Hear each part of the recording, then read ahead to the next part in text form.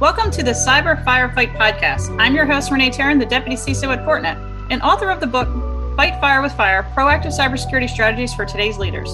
In this Cybersecurity Perspectives podcast, we will talk with a different cybersecurity expert from the book in each episode and discuss valuable perspectives and important takeaways from their individual chapter.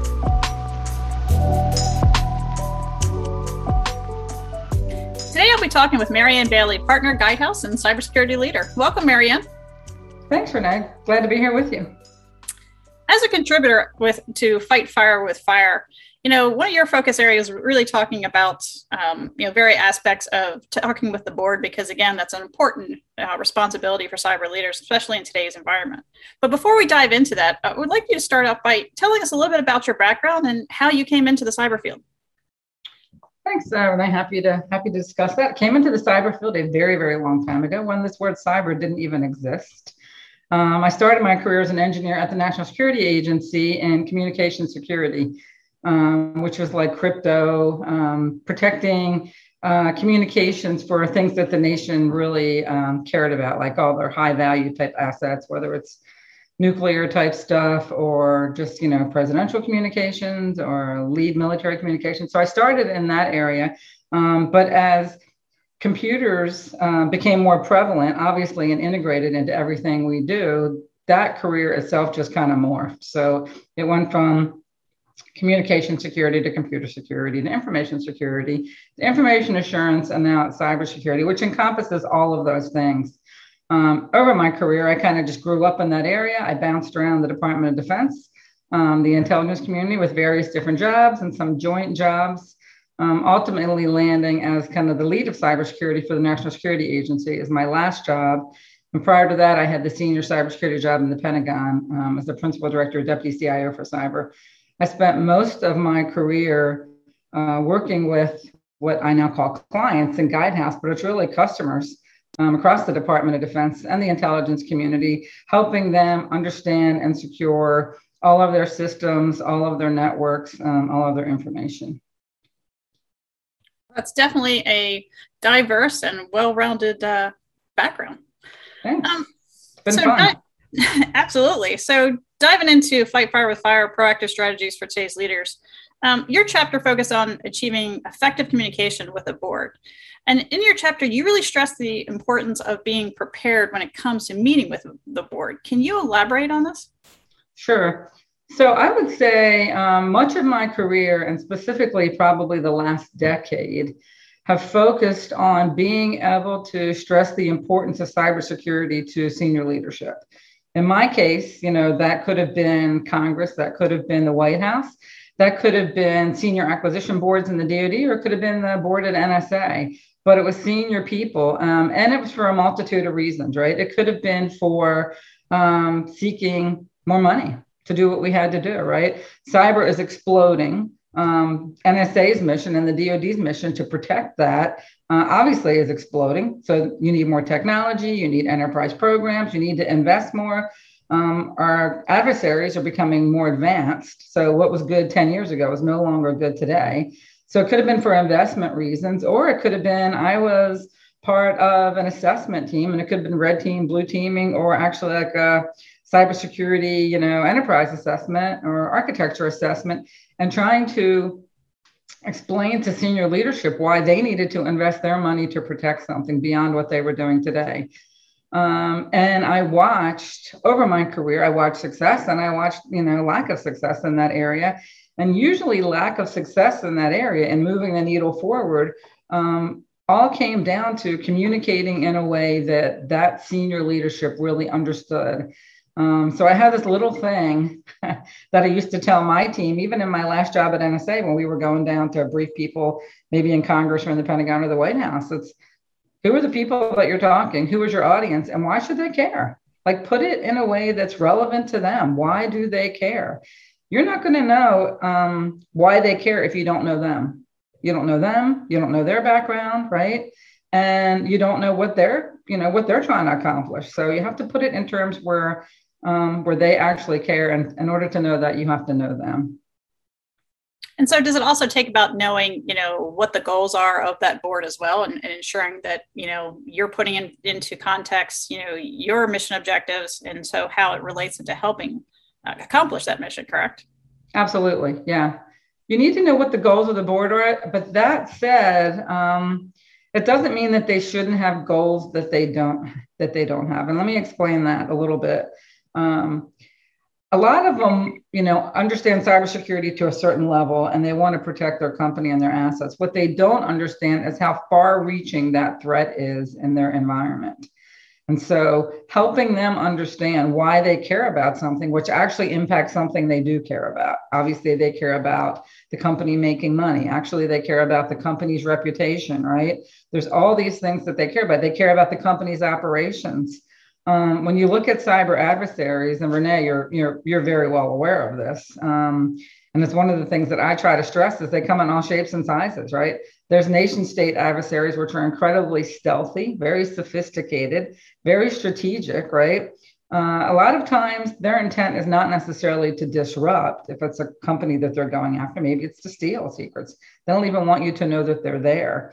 What we have seen recently, and we all saw it publicly over the last year with the pandemic and health, with the cyber adversary activity in healthcare, is less sophisticated adversaries have access to these same kind of bad tools, right, to get into your environments, and they mess up.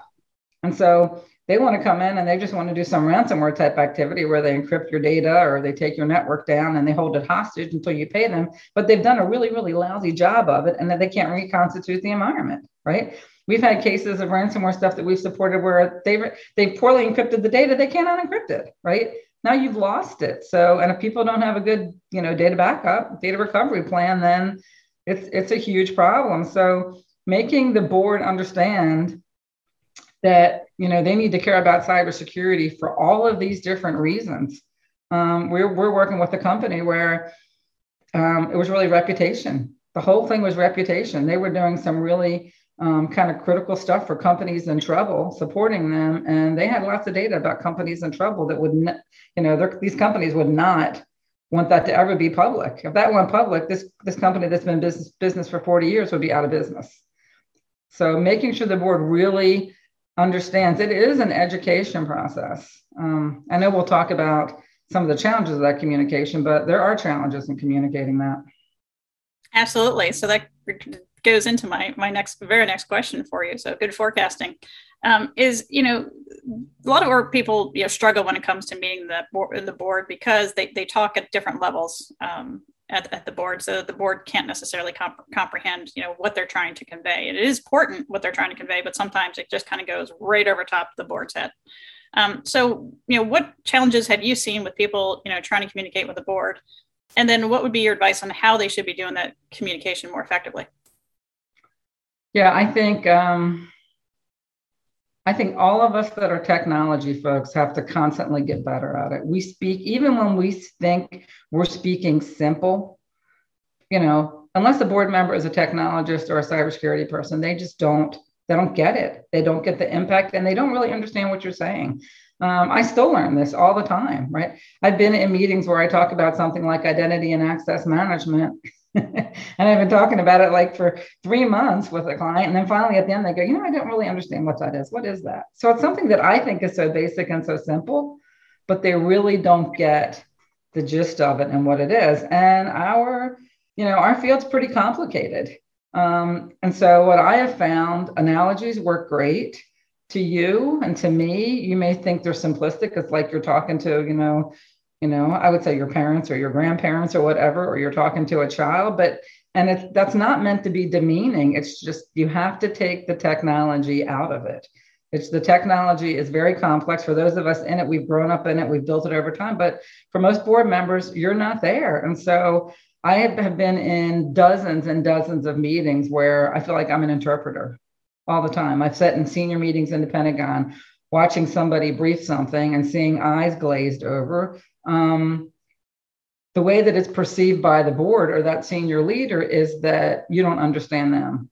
You don't understand them enough to be able to present something that they would care about.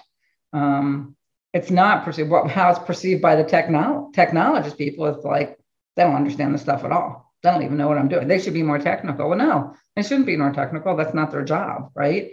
You need to be able to communicate so that they can understand it. And so use the technical, lose the technical jargon. You have to. And I found what works is explaining, if we don't do this, this is what could happen to us, right? And don't explain that in a technical fashion. We could lose our IP. We could lose, this data that's so critical to us. Somebody could take our systems down. I mean, I'm sure if we did a after action report on Colonial Pipeline and somebody said to them, hey, because we don't protect our back office system sufficiently, our billing system, if somebody gets in and locks us out of that, it shuts our company down for a week. We're not delivering oil. We're losing tens of millions of dollars, right? They would have had their eyes wide open, right? But nobody actually takes it and explains it at that level, how this system relates to this system, which ultimately is going to impact, your company. Yeah. So, I mean, honestly, for when you're going to the board for resources, it can matter of how successful you are in getting those resources you need. It comes down to how effective you are. And similar to if you don't do a good job communicating that and the board doesn't see your vision and strategy and plan and choose not to invest, I mean, you can really put your overall organization at significant risk. So one of the things you talk about in your chapter, which kind of struck me, was building a relationship with the board members, and I think a lot of people really focus on going to the board meetings or in a quarterly fashion or what have you.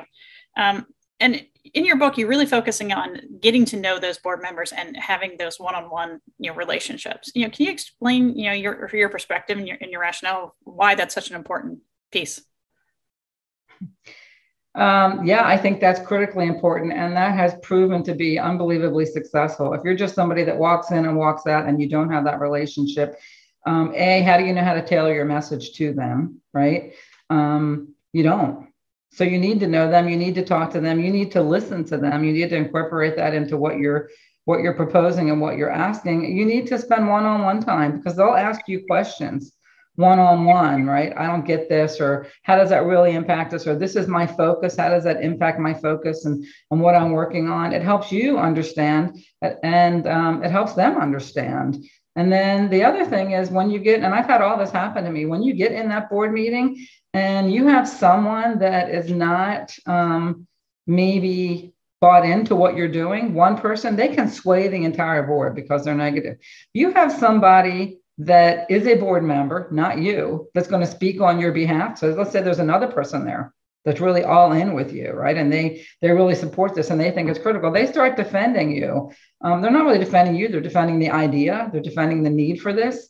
It's very, very easy to kind of, squash that negative argument when you have another board member supporting you. So, I mean, and I can't really emphasize that enough. You need, allies on the board and you need to understand the board. Anytime that I was trying to do something which was like at a board C-suite level, whether it was trying to get funding, I think what people don't understand in the DoD world, it's a zero-sum game. The DoD gets so much money.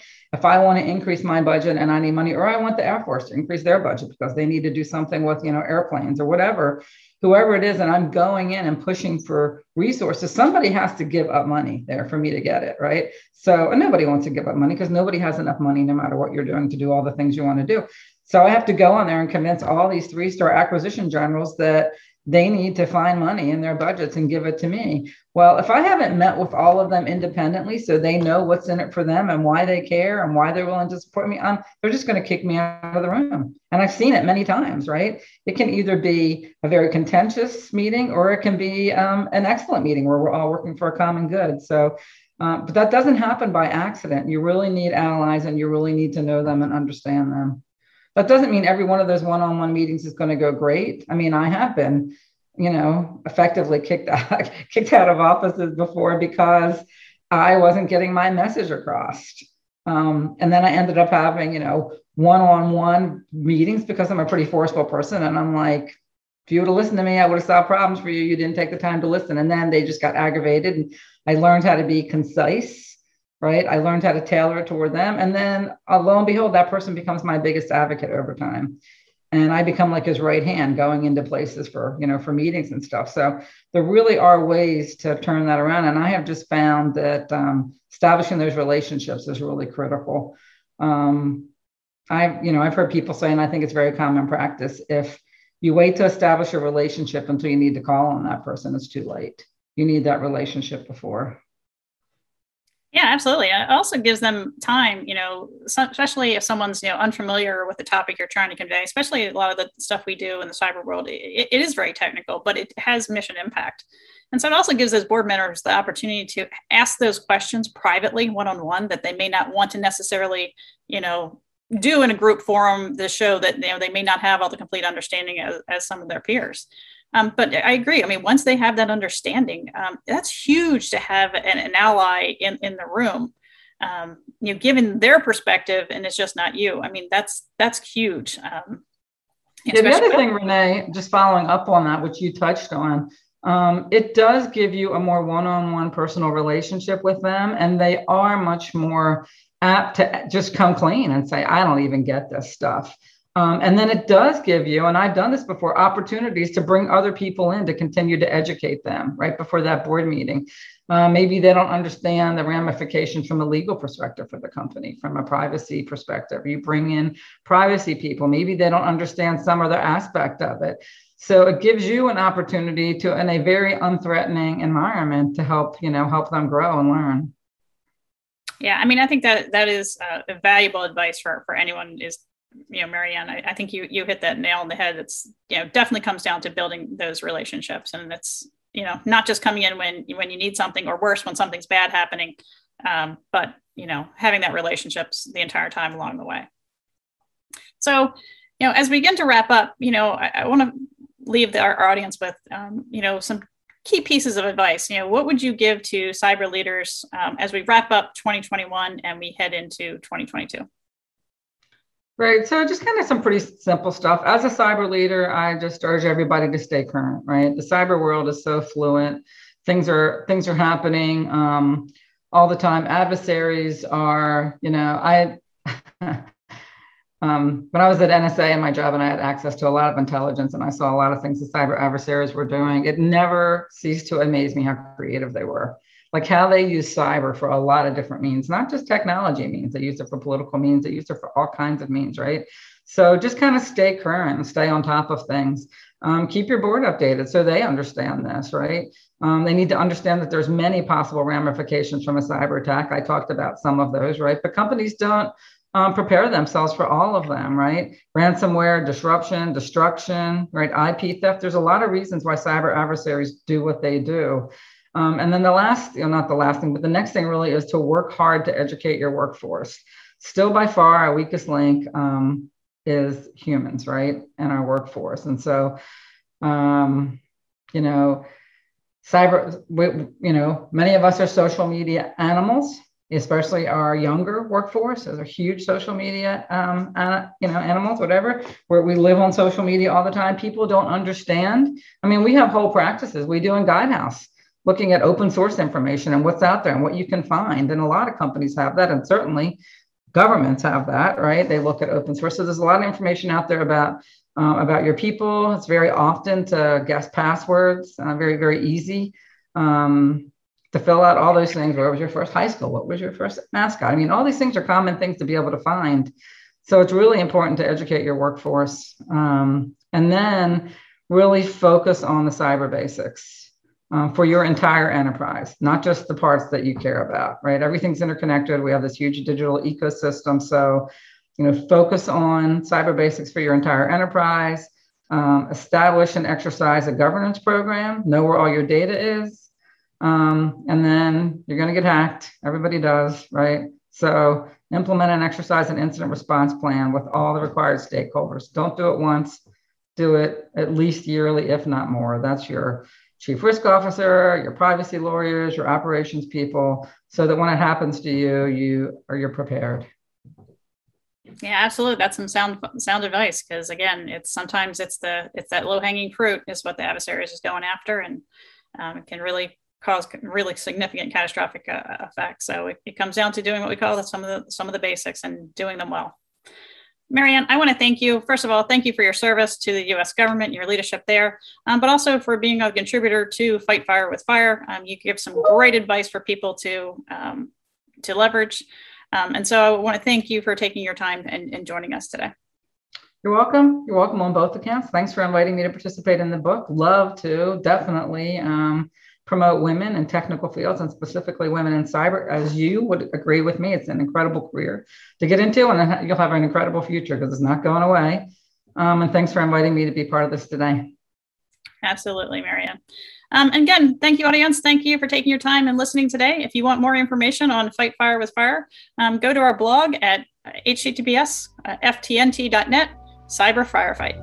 Thanks, everyone. If you want more information on Fight Fire with Fire, go to our blog at ftnt.net/cyber firefight.